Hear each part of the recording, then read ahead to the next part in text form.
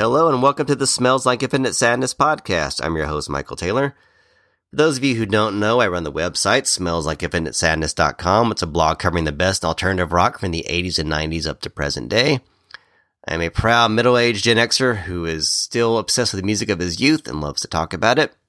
It's something I love just as much alternative rock or cult movies. If you've been following my blog, you've noticed that I like to cover some so bad they're good movies, and I thought it would be really fun to discuss how I've discovered them over the years. Well, anyone who loves some best worst films should give those a go. So today marks the inaugural episode of our Smells Like Cinematic Sadness series. Get it? And where I'll be covering the best and bad movies. And my co-host is my friend Damon Shell. We've bonded over bad films ever since our college days.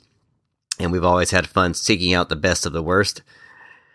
And we're going to be discussing some of these amazing turd treasures. For this episode, we're going to look back at the film that kind of kickstarted our mutual love affair of bad movies. It's Raw Deal. If you don't know it, it's not surprising. It's one of the few bombs by the infamous Arnold Schwarzenegger, and you're about to find out why it's so bad it's good, and why you should check it out nonetheless. So sit back and enjoy.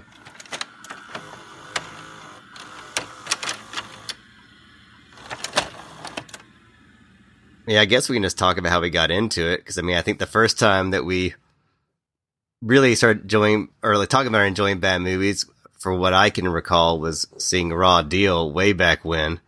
It seemed like we watched that because my friend Jack turned me on to that. Yeah, I think that was one of the first ones that got us into it. I mean, I'm sure there were in our past there were some movies that we had seen that were just like so god awful that we either got so frustrated and walked out of it or something. But what really got us onto the video cassette portion of this was Raw Deal. I think, yeah, for sure. But I think what a lot of people too don't know today. Because now you can watch stuff on cable or YouTube or whatever, but like when we were kids, even before we got into the appreciate a bad movie being a bad movie, we had like all the UHF stations. And and you wake up on Saturday morning and it'd be either like some bad Godzilla movie or there'd be like a kung fu, martial arts movie. And I think, and even those late night things. I mean, there would be late night shows that were just so bizarre and odd. Like, they would show these movies late at night that were just off the wall stuff. And it was, at the time, like as a kid when you're watching it, or as a teenager when you're watching it, you're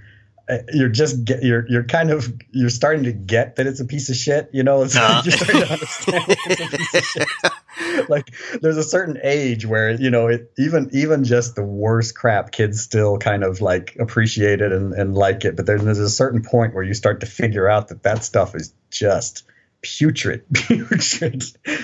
I think, if I think back to being a kid, I think the first thing I remember seeing something going like this is legitimately terrible was Bedtime for Bonzo. I think that Ronald Reagan movie, like an ex-president was playing, second fiddle to a chimp. And the chimp was a way better actor than the supposed star. Oh God, what I would give for a president who was only playing second fiddle to a chimp and not a chimp himself.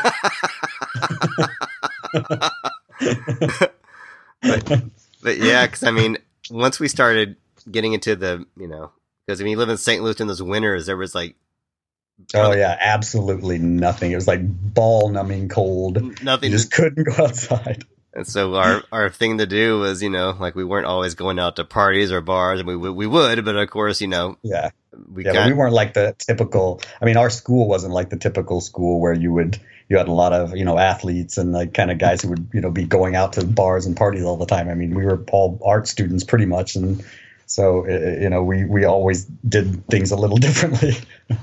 And definitely going to the video store on the weekends or even the weeknights and kind of going through the aisles seemingly endlessly, like, what should have been like a quick jaunt to pick one movie out. It took like often hours or at least 30 minutes. 30 minutes was the least amount of time we'd spend in there, because we kind of figured out, we started to have a formula for where to go first in the video stores, because we started to figure out which types of films were at a certain point like the worst of the worst, where it was still hilarious. So we would go to the sci-fi section. That was one of the ones that would always have some obscure weird things. And then we would peruse over 3 or 4 and kind of get an idea, like maybe these are the ones. But we didn't just go in and like make up our minds. We literally would go through the whole sections and go through them 2 or 3 times just trying to find the right one for what we thought it was going to be. And I mean, that was as much of the night as it was watching the film itself, was going through this, and also just laughing at the cover art and the descriptions of the films. And I mean, some of these things, I mean, that was just part of the whole process. It wasn't like today where, I mean, there is no process. You just, stream it or download it, and you don't get on any of the cover art. You don't get any of these things. I mean, you can still find this stuff, but it's not the same thing as experiencing it all at the same time in one kind of encompassing turd ball, if you could say. Yeah, we took it almost like a science project. So we've kind of talked about how we got into watching bad movies, and we mentioned Raw Deal, and I really felt that since Raw Deal was kind of the movie that kicked that off for us, maybe that should be our first entry, kind of a nice solid turd to stir the punch bowl, so to speak. A dry stool. And Raw Deal, for those who don't know, and I won't be mad at you if you don't know, because Raw Deal is kind of like it's one of Schwarzenegger's lost movies. I mean, so many of Schwarzenegger's movies, even the bad ones like Commando and stuff like that, they still made money at the box office, and they're still on cable all the time, and they have launched a bunch of one-liners and things like that. They're on Univision like every other day. Mm-hmm. And you can, all that good stuff. But Raw Deal was a very cheesy action movie. Directed, you remember who directed it? I believe the name was John Irving or something like that. That's right. It was John Irving, and he was basically a workman-like director. I don't really know much of John Irving's stuff, and I think that's probably for a good reason. Well, I think he also did Swayze's Next of Kin. Perfect. And that shows you just what a director that John Irving was. He was very workman-like, action movies that were very just blasé, bland. You're not going to see any inventive cinematography. There's no fancy camera work. It's all locked on a tripod. Yeah, and lots of just longer scenes of like violence or packing guns away into things, preparing for the battle, the scenes, and all these things, which are just so unnecessary and useless and over the top. Very over the top, and it's really, if it wasn't for the cast and the fact that it was in the theater, you'd have thought it was a TV movie. It's got a very TV movie feel to it for me, except for the profanity, because it just has that like 80s cop show kind of feel to it. It's like I mean, even the final scene is the freeze frame, just like all those 80s TV series, Hardcastle and McCormick. I was just about to say it. Yeah, it was a total. It was very much a product of its time, and you see Schwarzenegger doing his shtick, but he's doing it in a film that wasn't quite tailored for him, I don't think, because, I mean, to say the least. Yes. Yeah, because most Schwarzenegger films, they're very outlandish. They're kind of over the top. He's going to be ridiculous and all this. But this one, they try to convince us that Schwarzenegger should be a small town sheriff, and he plays a small town sheriff. I believe I know the story. It was he used to be in the FBI in New York, and he was suspended for beating almost a man to death who had raped a girl, which leads up to that famous line, in the film where he describes what happened. But so he was suspended, and the only job he could get apparently was the small town sheriff's job. But still, that still is not matching Schwarzenegger in the least. I mean, no, I cannot see Schwarzenegger at Quantico. I just don't believe he would make it through the the intelligence training. I don't know. And there's this really bad opening scene where it's like him chasing a guy on a motorcycle, and afterwards he gets him and he's seen back in the sheriff's house. This guy's like, "You want something, sheriff?" or something like that. It's some deputy. And it's just so ludicrous that he's like talking to him like this guy from this like thick Austrian accent who, this is a town that could probably barely, just they were. It's an odd fit, and yeah, exactly. But one person that tries to class up the film best as he can is the great character actor Darren McGavin. Yes. And Darren McGavin plays Schwarzenegger's old boss, who he wants Schwarzenegger to go back and go after the person who killed his son, who was also an agent. And he got killed in an early mob hit. So basically, Schwarzenegger's being hired muscle to go take care of Darren McGavin's son's death because he feels a kind of a paternal quality there. So, but yeah, what you're talking about earlier when they were discussing it, and Darren McGavin's character is basically trying to, go off on why Schwarzenegger got fired. His character, he says, he molested, murdered, and mutilated her. He molested, murdered, and mutilated her, and he mutilated that because that is not a line you give a guy with such a thick Austrian accent. And it's just it was. I mean, you gotta check out the if you haven't seen it, you gotta check out the clip on YouTube. It's classic. It's just he molested, murdered, and mutilated her. Mutilated. The guy kidnapped an 11-year-old girl. He molested, murdered, and mutilated her.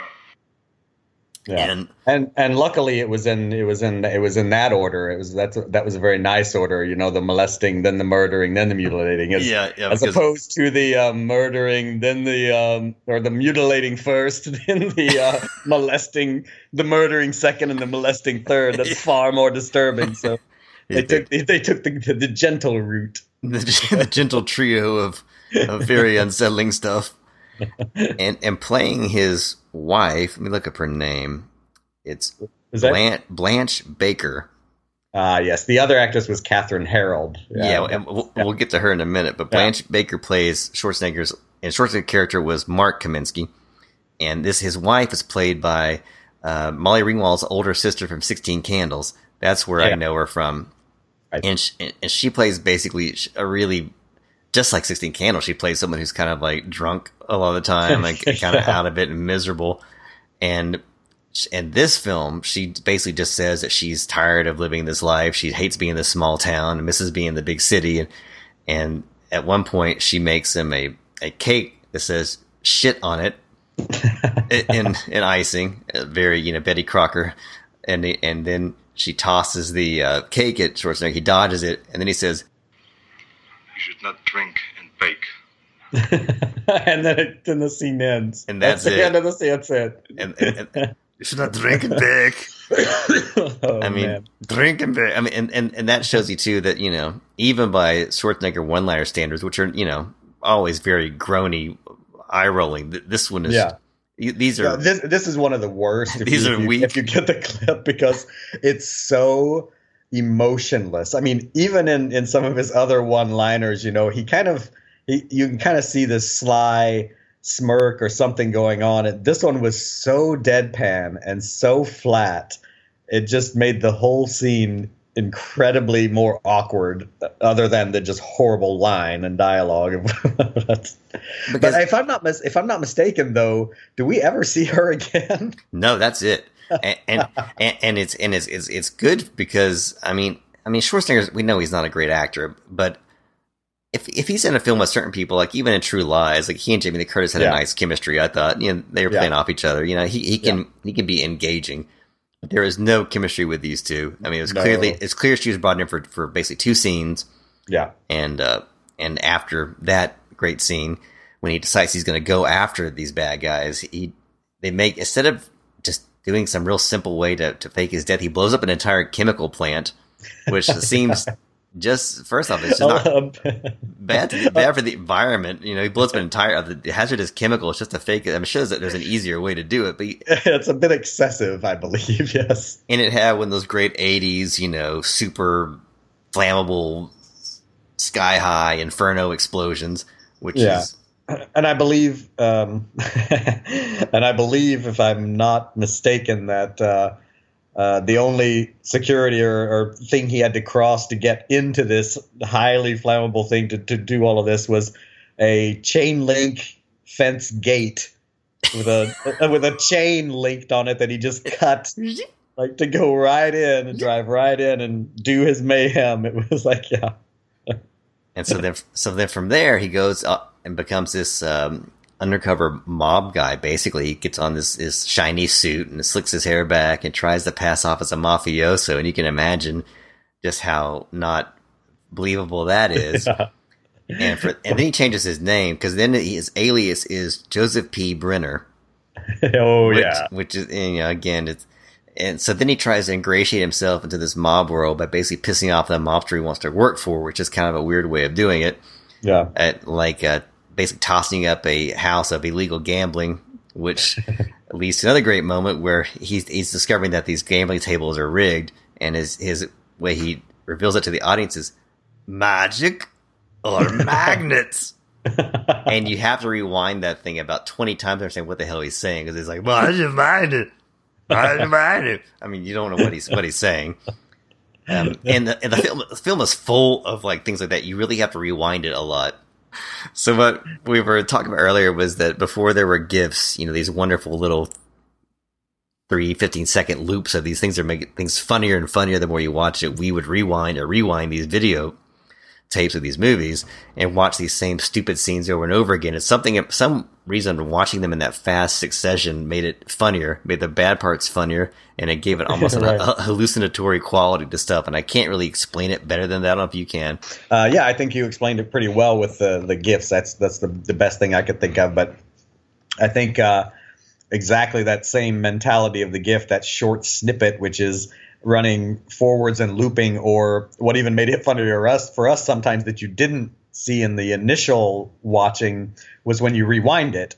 Like sometimes the rewinding portion of it was even funnier than the forward portion of it, like certain movements and actions. So we would rewind that shit back and forth and forwards and back over and over, and just laugh our ass off. So I think it's someone who was also doing that, or making these rewinding things and finding them funny at the time during videotapes, is most likely also someone who, when the internet became more popular, that figured out how to do the GIFs and make the GIFs work in the same way, because it just taps into the same basic wiring of the brain for these funny little snippets that are even funnier when they're looped. So yeah, I think that's a great analogy, is the GIF.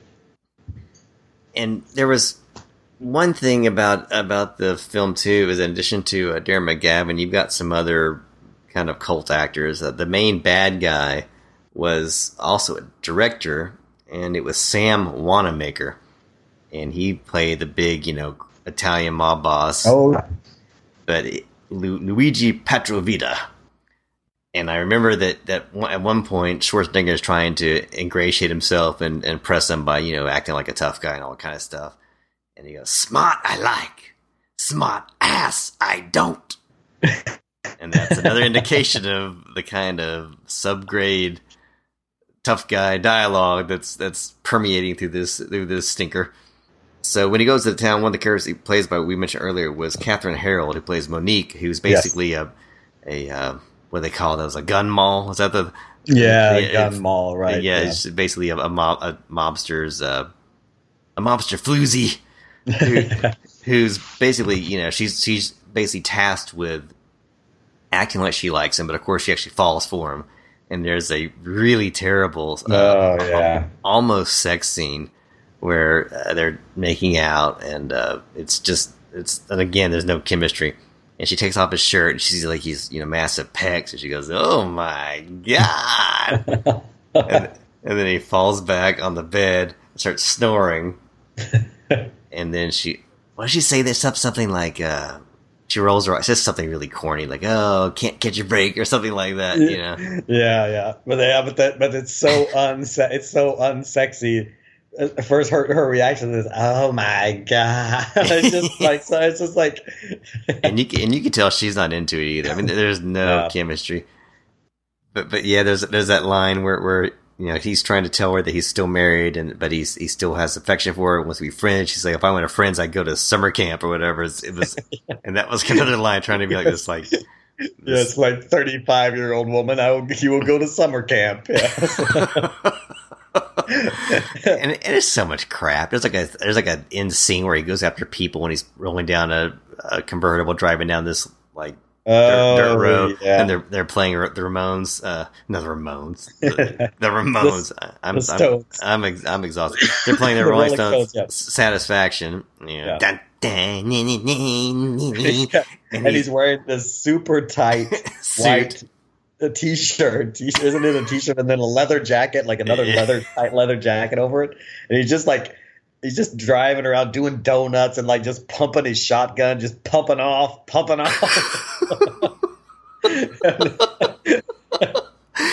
And there's like the worst shot, just the worst like visual sense. There's just no kinetic energy to it. There's no the composition. Yeah, I mean it's like, you know, it just struck me. Some of the scenes like look like an amateur film of a demolition derby at a state fair. Like when he's just kind of spinning around in the dirt and like nothing's really happening. He's just kind of like that's exactly what just popped in my head.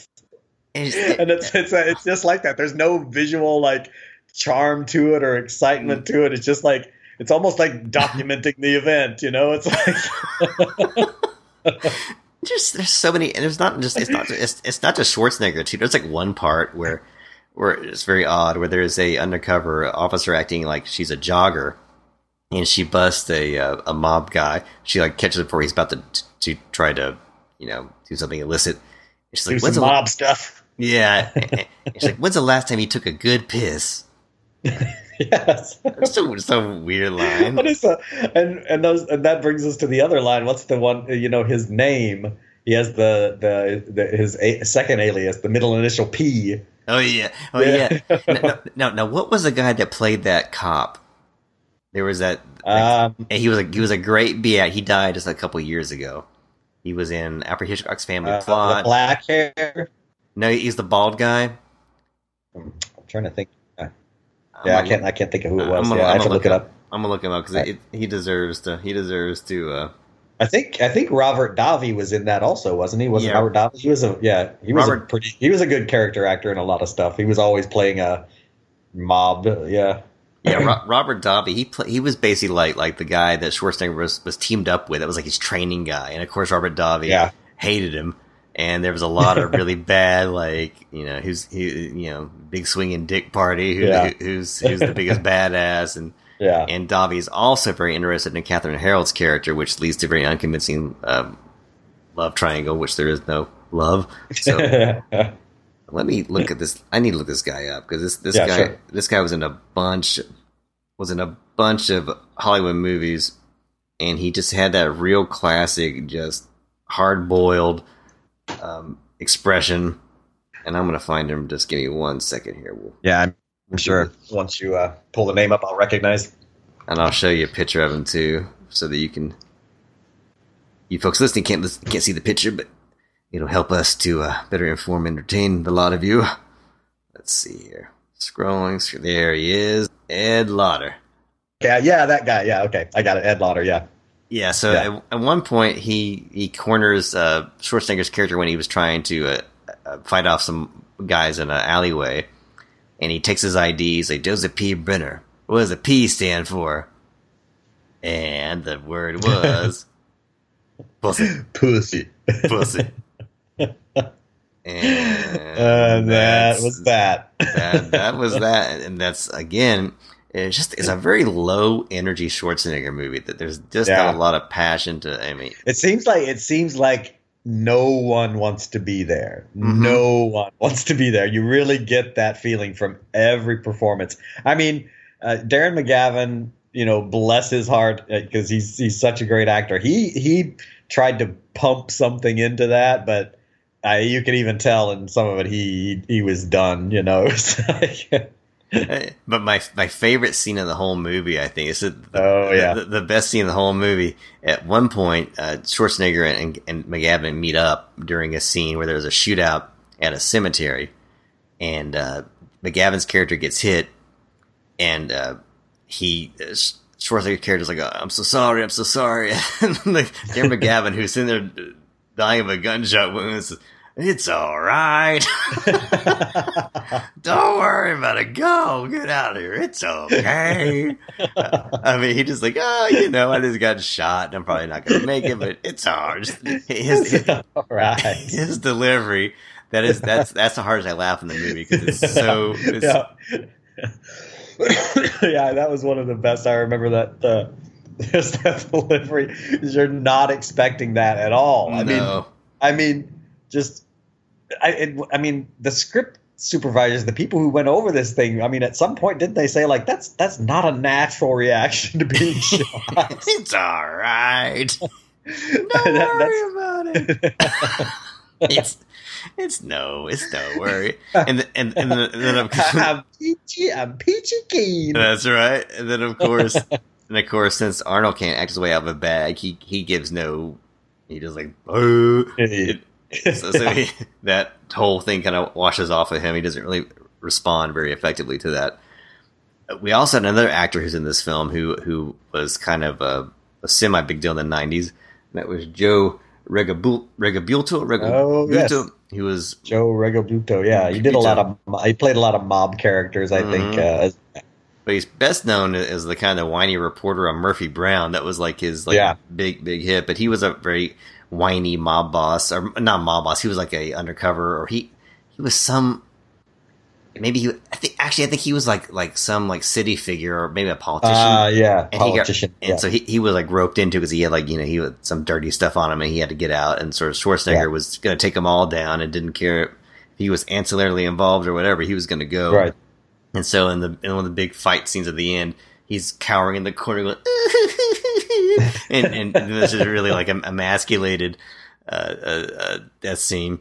Whimper. It is a whimper. Yeah. It is indeed a whimper, and that scene occurs inside the stronghold of these mob guys in this really like ugly bar area.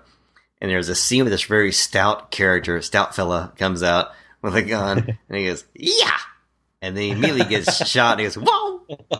So if you rewound it and fast forward like we like to do, you go, "Yeah, whoa, yeah, whoa, yeah, whoa," and something about that guy's face. I don't know his name. It was only in there for just a couple of scenes, but just that, yeah. Whoa. Yeah, whoa. and just the getting shot and unshot and shot and unshot, shot and unshot, and the sound of it, and pushing forwards back, indeed.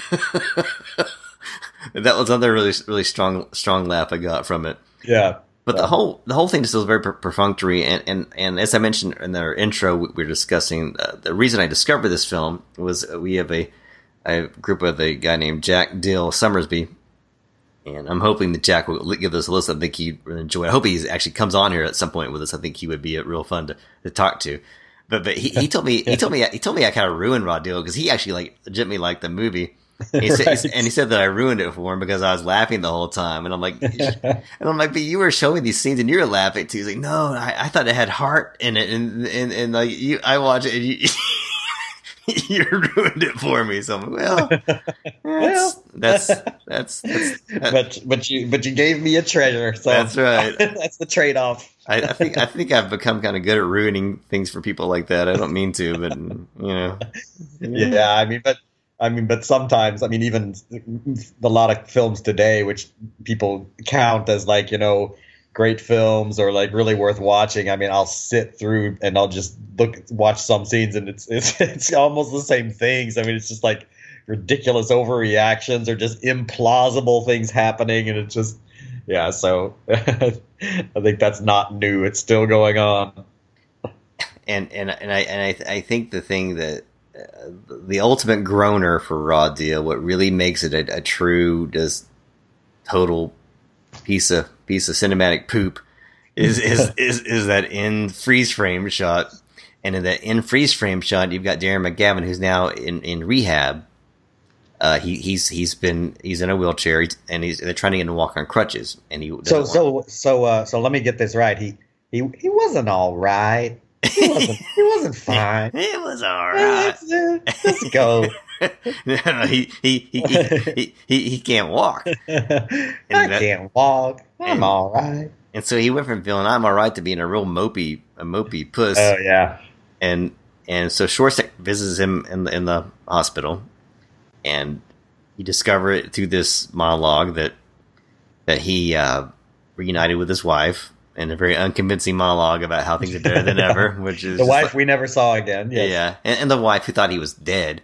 You know, he had to come back and tell her that he didn't kill himself and all that kind of stuff. I'm sure she really enjoyed being used as collateral damage for that, and happened to be. He didn't kill himself, but there was a village of about 250 people who immediately struck him down with tumors and evaporated in the middle of the night. Chernobyl, North Dakota. But you find that out, and then of course there's this scene where he's trying to get in rehab, and there's this nurse who's trying to work with him and just get this dejected look like he's just not trying hard enough, kind of a thing. And at one point, Schwarzenegger's character turns to him and he's like, "Would you do it for Blair?" Now Blair was his son that got killed in the early part of the film. He's like, yeah. "Would you do it for Blair?" Because before that he said, "You can push me into traffic, I don't give a shit." That was his whole reply to the rehabilitation. So they go back and forth. He's like, "Meet me halfway." Oh yeah. You missed the point. Schwarzenegger steps onto this very long treadmill. It's probably like a 15-foot treadmill. So he steps onto it on one end, and then they pull McGavin up onto the other end. And this is a wide shot, so you see it so you see the whole thing. So here they are standing like face to face on this 15-foot treadmill, and McGavin is like, "I can't do it. I can't do it." That's what Schwarzenegger says. "Will you meet me halfway?" So then it's something about his godson though too, right? Schwarzenegger says something about he wants him to be the godfather to his son because he's going to have a son. Yeah, because his wife, who thought that he was dead, is now pregnant. Right, and McGavin has a great line. He says, "Will you do it for my godson?" And he's like, "I don't have to walk to be a godfather." And Schwarzenegger's response was, "No, but you have to try like hell." Exactly. So there's this very long, painful scene with really annoying, shitty, schmaltzy music that's just trying to be real. And it's this is nauseating. This is what really makes it look like a TV movie, is because of that sappy, that moment where the person, finds their inner strength or whatever it is, and that's exactly it. And that's in that one scene that the nurse, who deserves, oh man, she sucks so bad. She's so bad. You could tell that it's like doused with Visine, because the scene where she's like, acting like she's crying. I mean, she looks like she's trying not to laugh. That's what it looks like is going to happen. And so you see Darren McGavin almost stumbling. He giggles, and then he falls on the Schwarzenegger's arms, and it's sort of and then it just freeze frames, and they're in this mid embrace, and the music goes. It is poop. But even before that, when before the embrace, he can't walk. He's having trouble. He's hobbling through it. You see it in this, and then as he finally, I think when he starts to giggling, they do just the strange shot of his feet where he does this wee, he kicks up.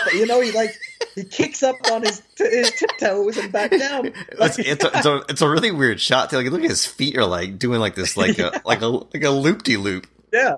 So for a man who just now is walking, that was such an odd choice to leave in the film. He could dance a jig.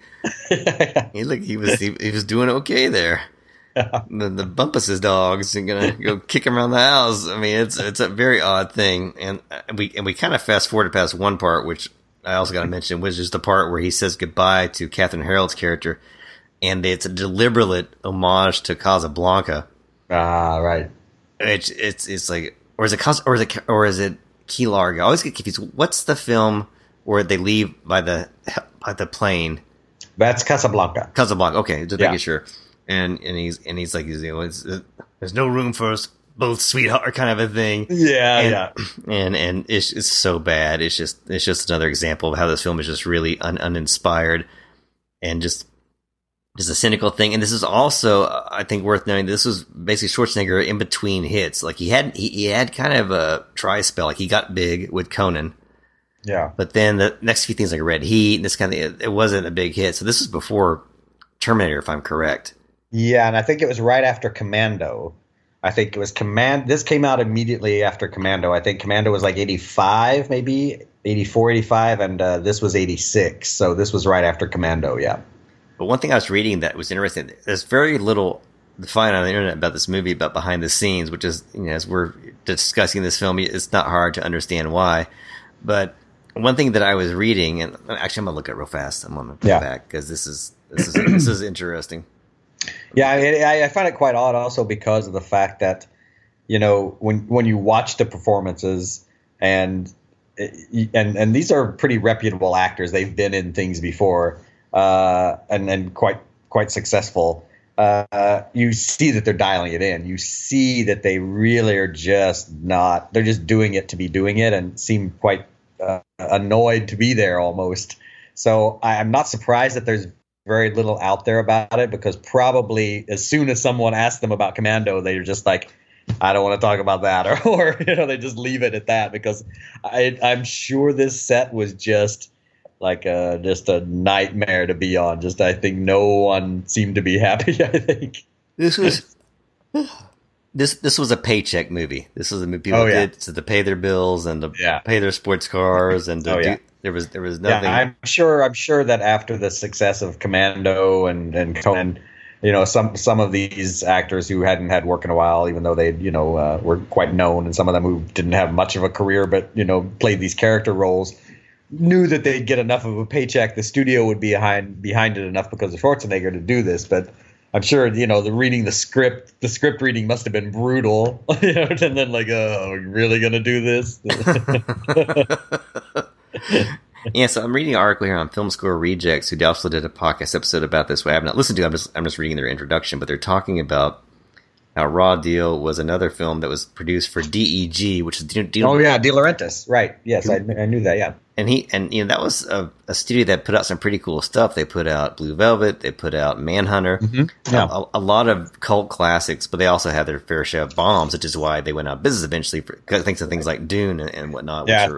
They were really doing huge budget stuff that was, kind of doomed to not make its money back. He was spending pretty ridiculously. Yeah, and there was very little to any promotion for all these films. That's one reason they didn't do so well. He just was not a good promoter. Yeah. And what I was reading here was that originally, De Laurentiis was going to do Total Recall, and that was going to happen. But when this flopped, he couldn't get the money to do it. But his version of Total Recall was going to be directed by David Cronenberg, which sounds interesting, right? But then, just like Paul Verhoeven, who I think is a great director, got stuck with Schwarzenegger, who's not a great actor. Total Recall would have seen David Cronenberg working with Patrick Swayze. Oh, so, which makes me wish it happened, just because I just would like to see it. I mean, it would be interesting, because I mean, Swayze had some depth of emotion to him, so I think he could be, and certainly a better actor than Schwarzenegger. My cat is a better actor than Schwarzenegger. But I mean, rest in peace. I would say he was an amazing actor, though. I think he was just he was one of those character actors who kind of just played different versions of himself. Right. But seeing Cronenberg do it, Total Recall would have been very interesting. I think that would have been. I think it would be interesting. I've never done any research of this or looked it up, but it would be quite interesting to find out if, because like you said, De Laurentiis was coming on quite strong in the 80s with his films, and they were quite unique and out there. And I think for an Italian studio and director to be kind of making such quick foregrounds into Hollywood, I'd be interested to see if there wasn't some sort of underground movement by studios and production companies and actors to sort of undermine his process to keep this from, you know, kind of say keep it in the Hollywood family, if you would, you know. It may be. It'd be quite interesting to research. I might look into that and see, because it seems like quite a interesting time in Hollywood during that time, and there weren't a lot of foreign production companies that were, you know, kind of coming on big in the Hollywood style genre and almost competing with the Hollywood style genre. So I mean, to me, it could be quite possible that there may have been some things against De Laurentiis. I'd be interested to read some De Laurentiis interviews about his career to see if there's any, you know, hints at that. But yeah, because I mean, you're looking at films like, you know, Blue Velvet and Manhunter, who were, you know, Blue Velvet got some plenty of acclaim, but Manhunter. Well, yeah, I mean it was up for Academy Awards. I mean, like, did De Laurentiis also produce? I know Rob. It was also De Laurentiis produced Elephant Man also, or not? I'm gonna look up De Laurentiis. We're gonna do a detour here, folks, because now we're satisfying my getting into Hollywood politics. That's right. That's right. Let's see here. Dino, DEG. Okay, De Laurentiis Entertainment Group. Let's look at what his films were. Company's notable for producing Manhunter, Blue Velvet, Near Dark, Evil Dead 2, King Kong Lives, which is the sequel to his own remake of King Kong, Bill and Ted's Excellent Adventure, and Transformers the movie. And I would say every single film on that list, although I have not seen King Kong Lives, are all very entertaining films. Yeah, and they're all quite successful, not just from a monetary standpoint, but from a critical standpoint. So, I mean, there might be something to the fact that, you know, this upstart director with his own production, or this upstart producer with his own company, which is making quite headway into the Oscars and all of these things, getting a lot of actors to work with him may have been a slight threat to some of the other studios, which weren't having such a great time in the 80s. You know, and even though, I mean, they may have even squelched some of his promotion. That may be why he wasn't so heavily promoted, or his films weren't so heavily promoted in the U.S.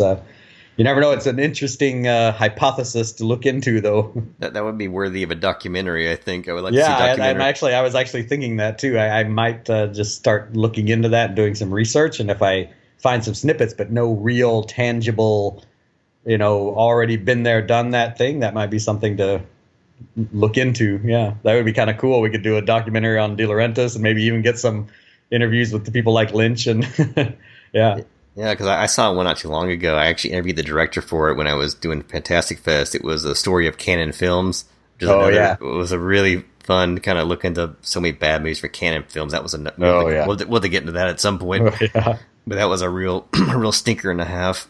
But I think it's also, for everybody who's listening to this, you know, while we're talking about Raw Deal, it's kind of like our entry point. It was really a launching pad for so many other weirder movies, so much crazier stuff. I mean, Raw Deal is really kind of tame, I think, in various respects to some other films that we will go on to discover. But I think without it was the gateway drug, actually, was what it was. Yeah. It really kind of gave us like the impetus to find bad movies and do the whole rewind, fast forward, rewind. And it was, so I always, you know, actually, I saw Raw Deal was actually on cable a couple weeks ago. I actually DVR'd it and watched it again. And Molly kind of gets a kick out of it now. She laughs at all the stuff that I laugh at.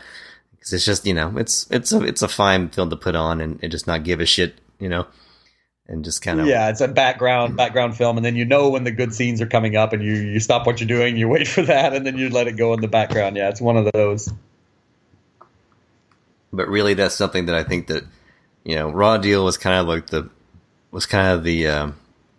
what they call it, the goose that laid the golden egg, or the, I don't know what's that term that I don't know. I don't think that's the one. It's something about laying an egg. What is that saying? It's I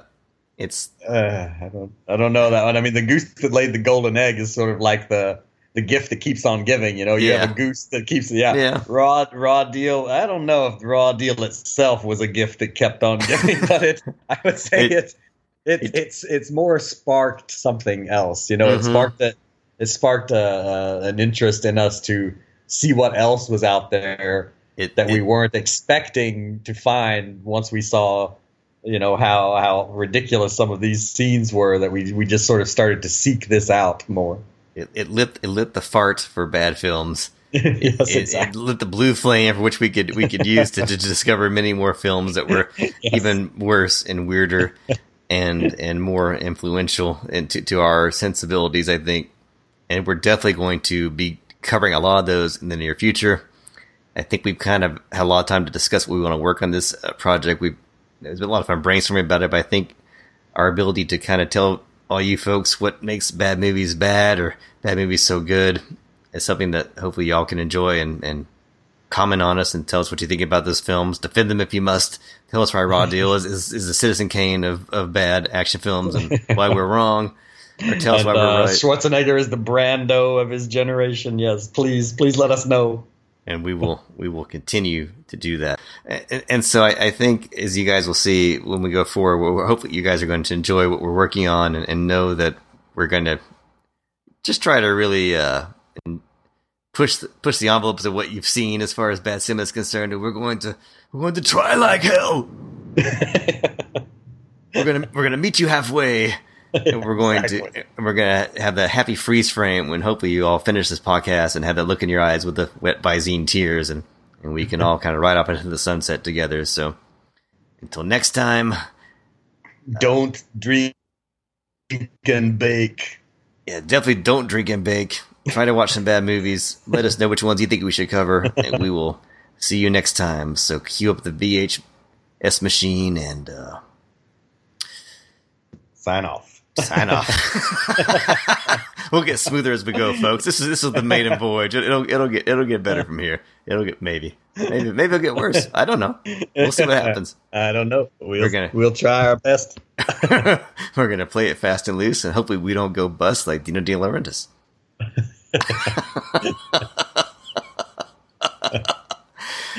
All right, so that's it. I think we're done here. Yeah. See you, folks. Yeah. So